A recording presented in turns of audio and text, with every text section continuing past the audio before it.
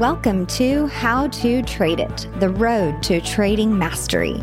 Join Casey Stubbs, a seasoned trader, as he guides you to become a profitable trader. Find actionable insights, real-life stories, and strategies to boost your trading skills. Don't miss the journey to trading victory. Start listening now. Connect with us at podcast@tradingstrategyguides.com. Trading profits are just an episode away. Welcome to the Cash Flow Hacking Podcast, where we help people increase their cash flow. We do this by talking to the experts who have a proven financial strategy that has worked for them. We get the inside info with the smartest people by taking a deep dive, asking the right questions, and getting specific action steps that you can use. We study the experts who have defied conventional wisdom, who have unlocked the doors to greater wealth, and we share it with you. For those of you who realize that you're not yet at your full potential, you're underemployed, or you're simply looking to grow your cash flow, this is the podcast for you. Welcome to the Cash Flow Hacking Podcast, hosted by Casey Stubbs.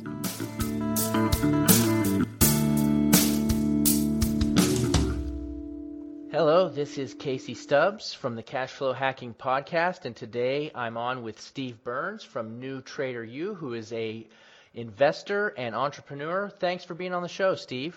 Hey, thanks for having me, Casey. Today, Steve is going to tell all of us about how you can earn 15 to 20% a year by investing in the markets. Steve, thanks for sharing. And what is the first thing that someone needs to know about getting started with making extra cash flow from the markets?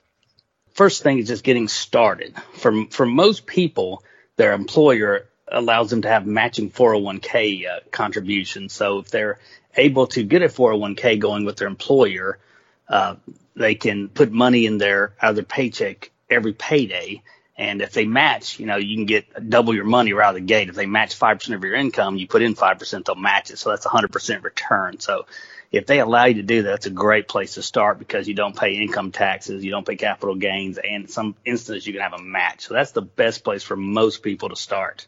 So if you're actually putting in money and they pay you back, that's really an immediate return, and you don't even have to, the stock doesn't even have to go up for that, right? Right. And if they may have, it might be their specific company stock they match, or it might be just the money you put in there. But that's something most people do not do. I mean, that's just free money. That's the very first step if they have that opportunity. Okay, that's a really good point. And I think when you say most people don't do, does that mean that they maybe have that opportunity but they're not aware of it? Like their company hasn't really published that information for all of them to find out? Yeah, it's not something that people share or people even think about. I find most people don't think about finances as much as I do, and I found that as a very powerful tool very early on in my life as a place to start. If your company isn't able to do that, what is some other ways that you could probably get involved? Well, you can also do an IRA as well with your own personal account, where you can open it with a brokerage account where you can put money in and you don't have to pay income taxes on. The powerful thing about an IRA, even if it's not a 401k match, is you lower your income basis. If you're in your prime earning years, the government allows you to put away so much money in an IRA so you don't get taxed on that amount of money.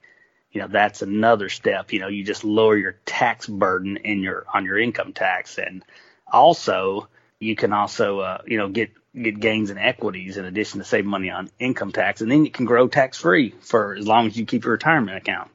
Okay. Now, would you recommend that people stick within either the 401k or the IRA, or would it be beneficial for them just to open up a regular stock market account? First step is to match out your 401k if you are able to at your job. If you can't do that, the next step is maxing out an IRA to avoid income taxes until you retire. Then I think after you do those two things, then you get a taxable account. Okay. Now, when someone's getting started out and they're going to go ahead and buy stocks, I think it could be very complicated or maybe create a lot of fear because they wouldn't know what to put their money into and getting concerned about the markets and if they lose money. Because obviously when you're trading or investing, there's risk involved. So how would someone do that without taking on a lot of risk, because you hear all these horror stories about people losing all their money? First step after those is, the S&P 500 index. That is the index of the 500 strongest companies in the U.S., based on the S&P's metrics. So if you buy the S&P 500, then you are getting a diversified portfolio instantly with all the different sectors and the top 500 companies, which, that's the safest bet you're going to make. It's something Warren Buffett also advises. So that's your next step, is you just simply buy the SPY ETF, SPY, and then you instantly have equities, and you have a great diversification across all sectors and the strongest companies. So that's a great, safe place to begin with. Now, is there any fees involved with purchasing the SPY? Do they take out like a management fee or anything like that? It's a very tiny fee. It's far under what a mutual fund would have. So it's not really a management fee, because they're just trying to mirror the index. Okay, now this index is very similar to a mutual fund. Is that not correct? Yeah, it's sort of like the an S&P 500 mutual fund, but the fees are a lot less. Is there an actual person that's managing this, or how do they make the decision about who gets included with the S&P 500? Yeah, it's a process. The S&P as a company, they have a process for choosing who goes in and out. It's actually, if you look at the returns on the S&P 500 since its inception, it's one of the best systems, because that's what it is, a system. But the system is built in a way to be successful, because they automatically drop the stocks that go lower and lose market share and actually go down in price. They automatically take those out, and they automatically put in the up-and-coming stocks. So the S&P 500, people say it's passive because people buy it and they hold it passively, but it's an actively managed index. And the process they use to manage it works, because it automatically lets winners run and takes out losers. Wow, that's actually pretty interesting. I actually had no idea that they did it that way. I always thought of it as being the stock market, and the S&P 500 was the performance of the stock market. Do you know anything about when they make their changes, how often they do? Do they publicize it? Yeah, they do. And actually, there's people that have systems built around trying to sell short the ones that go out and try to buy long the ones that go in before they go in, because it creates buying power. But, the moment they announce it, it's priced in pretty quickly, because it'll be known knowledge. The Dow Jones Industrial Average is a really good example of a system that works on a much simple scale. They had they started with a lot less stocks, but ended up growing into 30 stocks in the Dow Jones Industrial Average. The first stocks might have been, cotton stocks and railroad stocks and different things for that time when they started. And over the years, they evolved into having Apple and different ones. So when they say the stock market comes back after like 2008, it didn't come back with the same stocks. The AIG was removed, Citigroup was removed, the old GM was removed, and new stocks were put in like Kraft and Travelers Group and it's interesting that they say the stock market doesn't always come back. They're always leading stocks come back in the stock market. There's always new technology, new business models, and those stocks are what drive the stock market higher. I think it's the Pareto principle, with 80% of returns come from about 20% of stocks. Okay, now this is really interesting, because what I've always thought was that the stock market was a picture of our economic health. And I think it still probably is that, but really it's not a picture of economic health, it's just the best companies. Whenever you're going to pick the best, obviously it's going to go up. Yeah, the stock market's more of a measure of the health of the earnings and sales growth of the publicly traded companies in the economy. And the index it's not the stock market. If you had an all stock market index and you included all the losers, because a lot of companies go bankrupt, they go private, they go to zero. It's the winners that really drive the stock market. The Exxon Mobils, the Apples, the Amazons, those are the real drivers of the stock market. There's all endless stocks that just go sideways or go down over 20-year periods. Right. So that is actually a great strategy to get started, is just to use the S&P. Now, do you recommend that people just go with that, or do they need to diversify even further? See, an S&P 500 itself is diversified. It does contain all the sectors inside of it, and then each sector contains all the different stocks in that sector. So the S&P 500 is like the index is designed as a big cap portfolio in itself. Now, if people want to go beyond that, they can, get some NASDAQ 100. There's some crossovers, but it has more of the biggest tech growth companies in the NASDAQ 100. You also can do small caps. Well, the NASDAQ 100 is QQQ ETF. The small caps, IWM, the Russell 2000, that would give you exposure to more smaller caps. And the Dow is all crossovers in the S&P 500, but it does have pure exposure to the mega caps. So, the next step after the S&P 500 would be adding small caps, tech, and different indexes would be the next step. Okay, well, that's pretty good strategy. Now, right now, the market is actually making some headlines because of it's been going down recently. There seems to be some bearish mindset and maybe some fear and some uncertainty. So what do you think is going on right now in the market, and do you think that this is like a time that we should not be investing at all?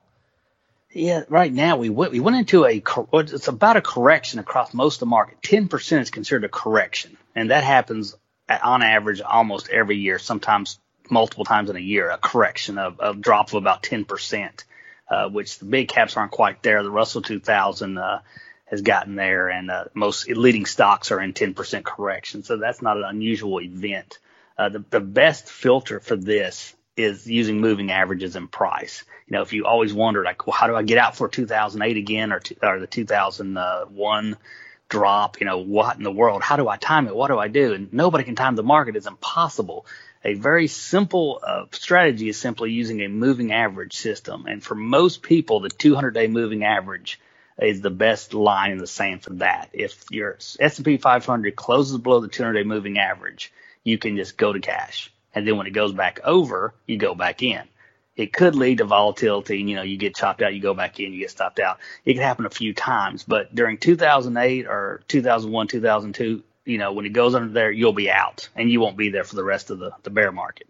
So that's one way to just avoid it. It's not magical. It's just, for prices to go into a bear market, they have to go on the 200-day moving average first every single time, and you will be out at that point. So moving averages are my best filters for knowing when to get in a trend on the upside and when to get out for a downtrend. Okay, and that's calculated based off of the daily price pattern for like the last 200 days? Yes, it's a 200-day average of prices. And I've actually found in all my back testing historically that the end of month 200-day almost times every bear market. If you even if people that are buy and hold investors just go to the last day of the month, if price is under it, you get out. If price is over it, you stay in. That even filters even more of the noise. And historically, that has been an amazing timing tool, even doubling returns over buy and hold and decreasing drawdowns by half in a lot of cases. As you pulled that up, I just was pulling up a chart just to take a look at it, and it looks like we're just dropping below the 200 moving average right now on the daily for the S&P 500. So does that indicate that we could be entering a prolonged bear market possibly? Well, it could be. The first step's a correction. 10% correction is, that generally you lose a 200-day and then you fulfill the rest of the correction. But in a bear market, it'll keep going. And in the case of a bear market, you will get out, way earlier than the full bear market. So you'll probably miss, 10 to 15% of the downside in most cases. And if you go into a true long-term bear market, you'll just be in cash. And then when it closes back over, you'll be there. But that is the best line in the sand I have seen. It's actually Paul Tudor Jones. He hasn't had a losing year in his trading in, I think, 30 years. And he says, his metric of the stock market is a 200-day moving average. If it goes below there, he gets out because things can crash. Things can go to zero. He does not like long positions on the 200-day moving average himself. So that's a really good authority to take what I'm saying as well. Okay, I actually think that that's a great strategy, and it's not that difficult to just take a look at a chart. You can go to tradingview.com if you're not familiar with looking at charts and just pull up it's the SPY. Is that the correct symbol? Yes. And if you look at the Russell 2000, the IWM, you can see how far it went after it lost the 200-day. Right. Yeah. Now, that is the line in the sand. for long term. It's not it's not a holy grail. It's not perfect, but it's a good strategy for people that want to move from buy and hold investing, to some type of active trend trading. Now, based off of your experience, is it better to just go to cash when it crosses below 200, or would it be better just to continually to buy, hold what you have and buy and add, like using the buy and add strategy? Yeah, the dollar cost averaging, for my trading side, I don't ever believe in adding to a losing position, because you can add all the way down through 2008, or you can add to NASDAQ 100, after the bubble crashes and it doesn't come back for so many years. But for the S&P 500, it is a potential strategy. If you believe in the S&P 500 buy and hold, it eventually does come back. I would put all your money in cash on the 200-day moving average, and then you can start buying in your normal weekly buys if it's the 401k match or money you're putting in towards your retirement, and buy, just small amounts under the 200-day, not any large amounts. If that's something, I do not do that, but that's just something other people can do. Okay. Now, earlier you had mentioned the 15 to 20% number of return potential on a yearly basis. Is that specifically based off of this S&P 500 strategy, or is there anything else involved in that? The best way I've made money over the years, and I'll post things on Facebook, showing compound growth tables of capital, and tell people they really need to get started young and really need to invest in equities and grow their capital and let it compound. And people, the endless negativity, and that's not possible. Where in the world do you get? I'll use an 8% compound table, and they go, where in the world do you get an 8% return? And all this negativity. It's like, I've done that. I started putting money in at a young age. I grew. I had my retirement account separate. I grew it slowly over years. I added money to it. I had it in stocks, a lot of S&P 500 indexes. I did the tech. I was real heavy in the tech mutual funds in the 1990s, which worked out really well until March of 2000, before I had created systems for exiting.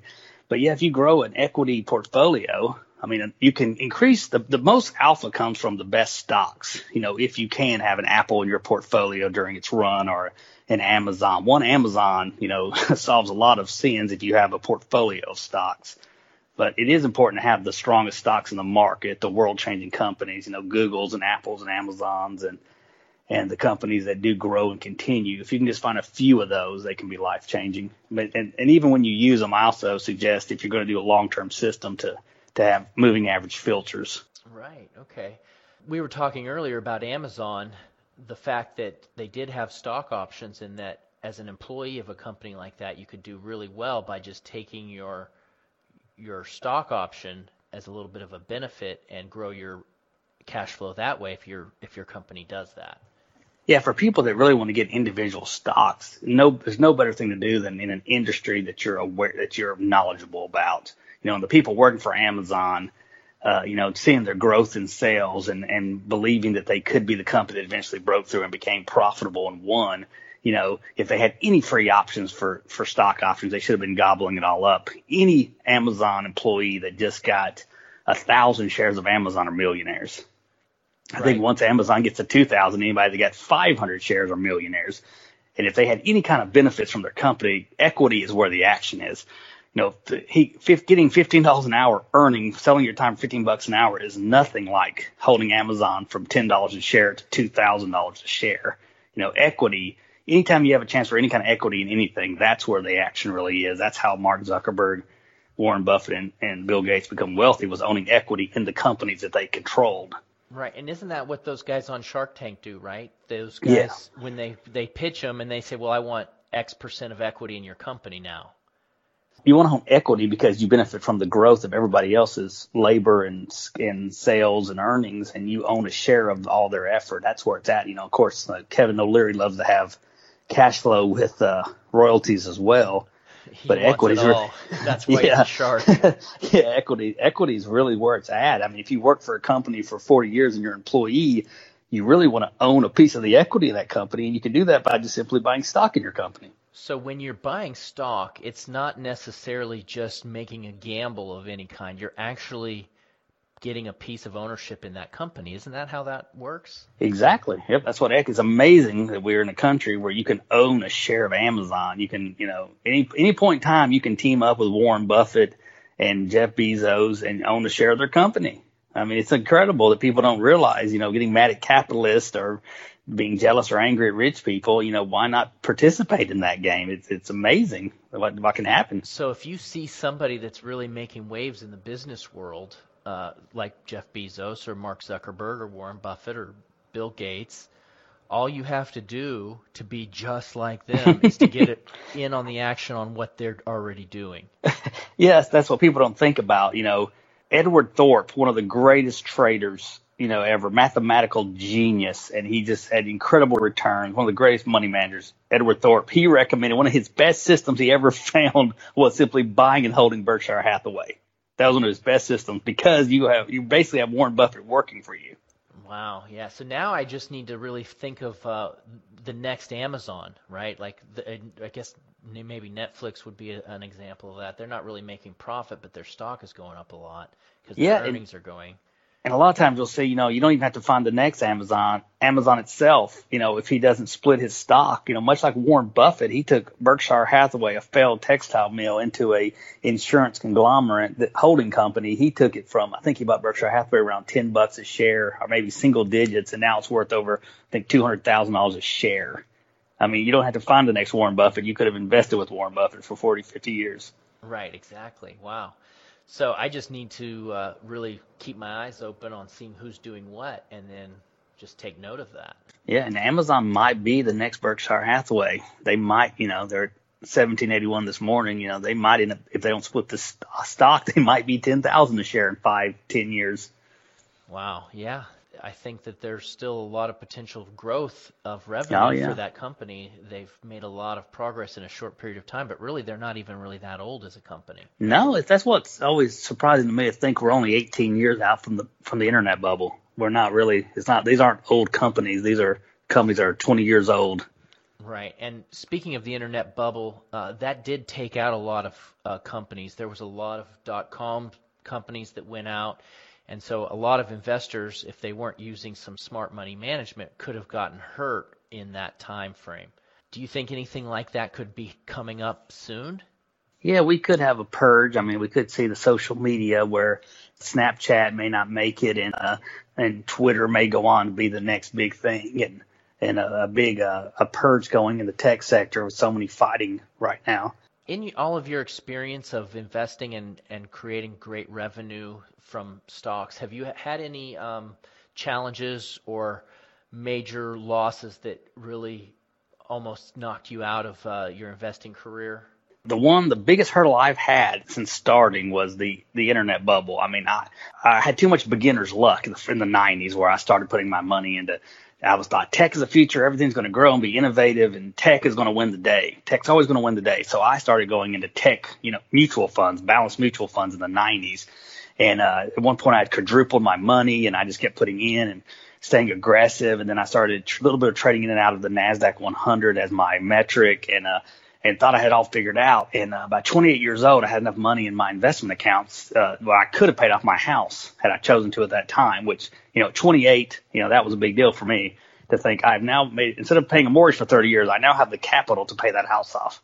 After that peak in March of 2000, I ended up having a 50% drawdown during the internet bubble as things didn't bounce anymore and things didn't reverse and things just started going down. So I did have a 50% drawdown from March of 2000 through late 2002, early 2003. That was my first painful experience. So how did you survive that drawdown? I kept waiting for the market to recover and come back up to start putting more money into it, and started reading books voraciously to figure out what I had done successfully and how can I do it again. And I ended up reading hundreds and hundreds of trading and investing books, and then started learning metrics to use to actually have reasons to get in and get out. And that's where a lot of my moving average systems came from. And studying stocks and what stocks would be the best for alpha. And I wasn't able to get back to even, I think it was like 2004, I got back to even in the market. And from there, it was pretty much a good straight shot with year after year of 15 to 20% returns for several years in a row. And once again, I thought, okay, I've got this figured out, following trends and being played alongside. And then in 2008, I had a bunch of bearish signals in 2008, so I ended up getting out and actually staying in cash with my primary account. I did do a little bit of work on some day trading in 2008, but my primary account, I went to cash, and I didn't, and was up 4% in 2008 in my primary account. That's pretty good.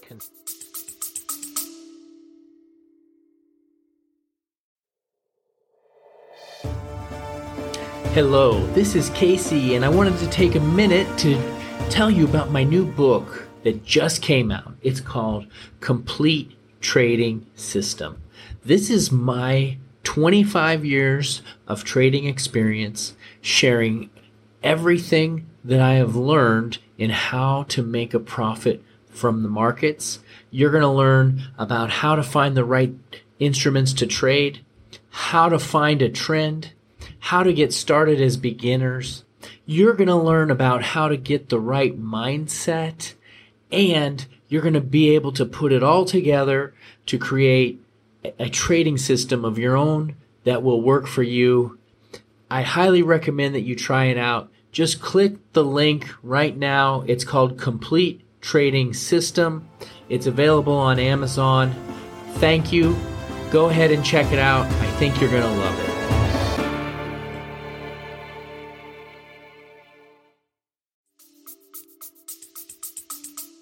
Considering that everybody else had lost a ton of money.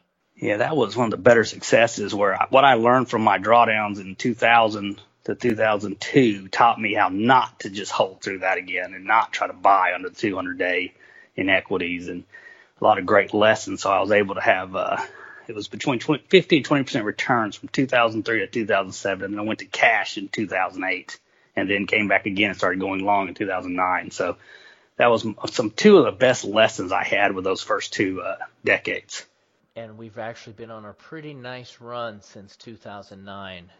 Yeah, there's some great. 2012 was a great year again. I mean, once you get to a point where you can compound larger capital, into larger and larger returns, it's incredible. A 20% return in 2012 on the capital was a lot better than when I was starting out. So the whole point of the compounding method is it's not really that exciting when it's when you're starting out. It's kind of small, but then once you get to larger sums, that 20% gets pretty large. Yep. Yeah. So it gets more interesting as you get larger, because you have to move things around, and you can't just keep, trading with your entire account. Once you get financially independent, you've got to, figure out how much do I need to trade with, and how much needs to be tax deferred, and how much needs to be taxable, and how much do I take out. So, but it's good problems to have. Yeah. I think probably one of the biggest problems with people is that they don't make it to that second tier. They might hit a couple years of 20% and then something will knock them out, or they get distracted, or they have an unfortunate investing experience or whatever, but they just don't persevere until the later stages of the game. Yeah, it's definitely a wall you have to, and it starts with the psychology of position sizing and risk management. You just can't trade too big and risk everything every time. You got to have good, consistent, work on good, consistent, small losses when you're wrong. When you're right, maximize a trend, and really grow your capital and not squander it on. So too many people are too big on consumer spending before they really can, and they don't really ever have any capital to trade because they end up spending it all. I mean, it's crucial that people convert earned income into equities and investments. Yeah, and that's what we talk about here on the Cash Flow Hacking Podcast, on helping people increase their cash flow. And as a matter of fact, just last week, someone reached out to me on social media, and they sent me a picture of their new truck that they bought with some of their earnings, and it was investing earnings. And I thought it was really great that they could afford to get a new truck, but I really felt kind of bad because I knew that they just were starting in the game, and they were kind of shortcutting their long-term success by doing that. Yeah, and they don't understand, the personal finance really has to be the first thing. If people are not going to have a chance in trading or investing until they get their personal finances right, where they have the capital to do it. They go in undercapitalized, and like you said, they get a great win, and they squander the money into something. Instead of growing a trading account or growing an investment portfolio, they just buy a consumer staple that just goes down in value like a rock. Right, like that guy that sent me a picture of that truck. I don't know, it might have been a $25,000, $30,000 truck, but he doesn't realize that truck actually could have cost him $10 million. Oh yeah, it's funny. In real time, I tell people that when I was really young, I tell people that in the early '90s, when people were cashing out 401ks or IRAs or profit sharing in their jobs, and when they're in their 20s, like, are you crazy? You could put that money into trade that money, invest that money, and you could grow that over 20 years. And that's what I even said to one person. That new car cost you $250,000 just if you was probably in the S&P 500 on average. Right. Yeah, so you got to think of what the real cost is, not the cost of the product, but the future cost of what your earnings are you taking. What earning potential are you robbing yourself of by pulling that money out? Yeah, absolutely. That's something people never connect the dots on. They think they have to have a brand new car before they can really afford it, or they got to take that cruise and need it to go on their vacation. And really, you need to be now if you're matching for doing your full 401k match, and you've got you're worth $1 million. You go do what you want to do, but people doing things they can't really afford, but they think they can. Right. Yeah. And just because you have the money doesn't mean you can afford it. Yeah. That's interesting. I think that looking long term is probably one of the things that people really need to pay attention to, which seems like you were able to figure that out. What do you attribute to helping you understand that it was a long-term game even when you were very young? Yeah, I think I've always had a big math thing where I really enjoyed math. And the first time I actually saw a compound growth table of capital, it really inspired me. I wanted to be that guy. I wanted to be, I want to be 30 and look at, six-figure account and multiple six figures and keep growing it. And that was my vision. It wasn't to work at a job for 40 years or to go on fancy vacations or have a brand new car or Lamborghini. I wanted to just have the freedom to do what I wanted to do. And that only came with having enough capital in the bank to have enough money to do whatever you want to do. You might not be able to do nothing, but you can do whatever you want to do. I know that no matter what your desires are, having an extra source of cash flow can help you accomplish those. And I know for me, it's definitely being able to do what I want to do. I actually stopped working a real job when I was 32, and that was about 10 years ago now. And I've been telling people ever since then that I'm actually retired. Even though I work every day, I still feel like I'm retired because I do what I want to do. That's what my wife always says. I feel like I retired so young, and my wife always says, "We're not retired. We're self-employed. We do things. I do actively trade, and I do have a New Trader U website. So I'm not retired. I'm just self-employed." Right. You're doing yes, but see, it's a different kind of self-employment though, because some self-employment, if you're working in a business, you're still slave to the business, right? Whereas when you're investing, you still have freedom to do what you want. You're not a slave to that. Yeah, and in this day and time, there's just so much opportunities for different ways to make money besides employment. I mean, selling time is not the best use of the best ways to make money in 2018. Yeah, well, this has been a really great talk about investing in the market. I think I've learned a lot about the S&P 500. I'm going to take a look at some of my investing strategies and take a look at maybe making some adjustments, because I think that the S&P 500 is just a no-brainer because they're doing all the work for you by coming up with the perfect portfolio. Yeah, looking at the returns, it looks like this is an amazing trading system, and it's the S&P 500. If you look at the returns and the drawdowns, and you add a moving average in there to filter out bear markets, and you've got something. And it's actually something Warren Buffett, in one of his video interviews on YouTube, actually advises people that he'd done really well if he'd bought the S&P 500 when he was young. Yeah, he probably would have even been richer than he already is. Yeah, which is hard to imagine.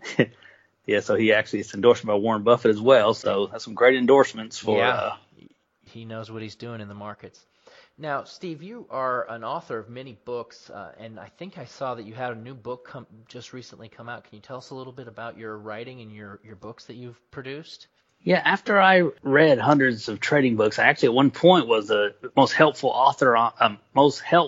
reviewer on Amazon of actually reviewing trading and investing books. So I thought I really wanted to write one, so I started writing trading books and had some really good successes with it New Trader, Rich Trader is one of my best and most popular ones. Really, telling the principles of successful trading. And I've got about, I think, 12 books right now. All right. And what's the most recent one that you've just put out? I think the last one was New Trader, Rich Trader 2. It's an actual revised edition of my first sequel. I have New Trader, Rich Trader, then I have New Trader, Rich Trader 2, Good Trades, Bad Trades. So I reissued that redone. They're both on Audible. They're doing phenomenal on Audible. That seems to be the future of a lot of the books. So they're sort of narratives written in entertaining style to talk about the principles of rich traders and new traders versus what rich traders do. And the second book is, good trades versus bad trades. I actually love Audible. So now that I know that that your book is on Audible, I'm going to get it for sure.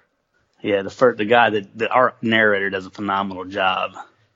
Yeah, I am working quite a bit, and I love to read, but because of a busy work schedule, it's almost listening to it like in a car ride on the way to work makes things really go well. I really enjoy that. Yeah, I think New Trader Rich Trader, I think it has like 68 reviews, 4.8 review score, 68 reviews.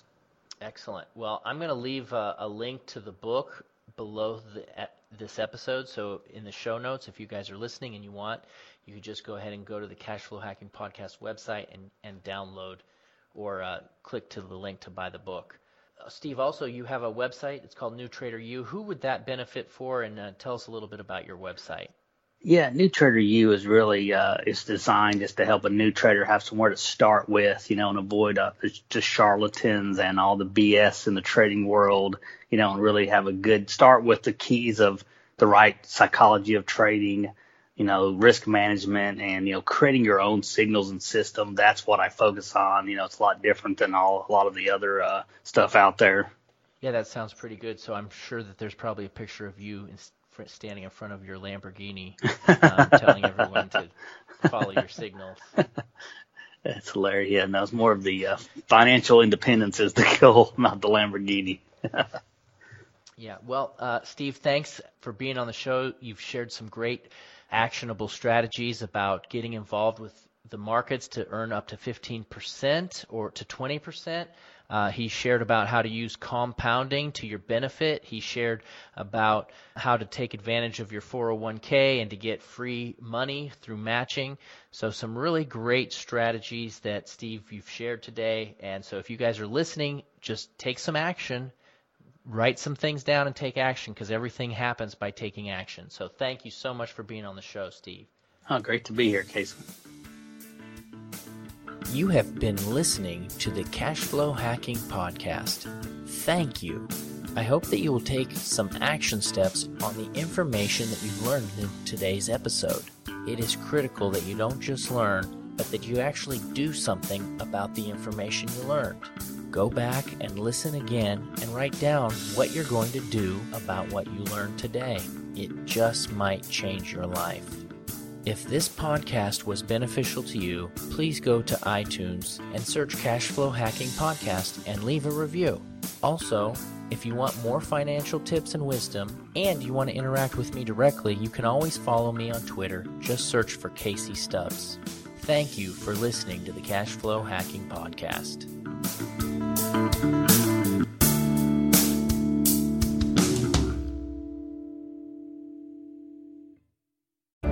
Thanks for tuning in to another insightful episode of How to Trade It with Casey Stubbs. We hope you found today's discussion valuable and inspiring.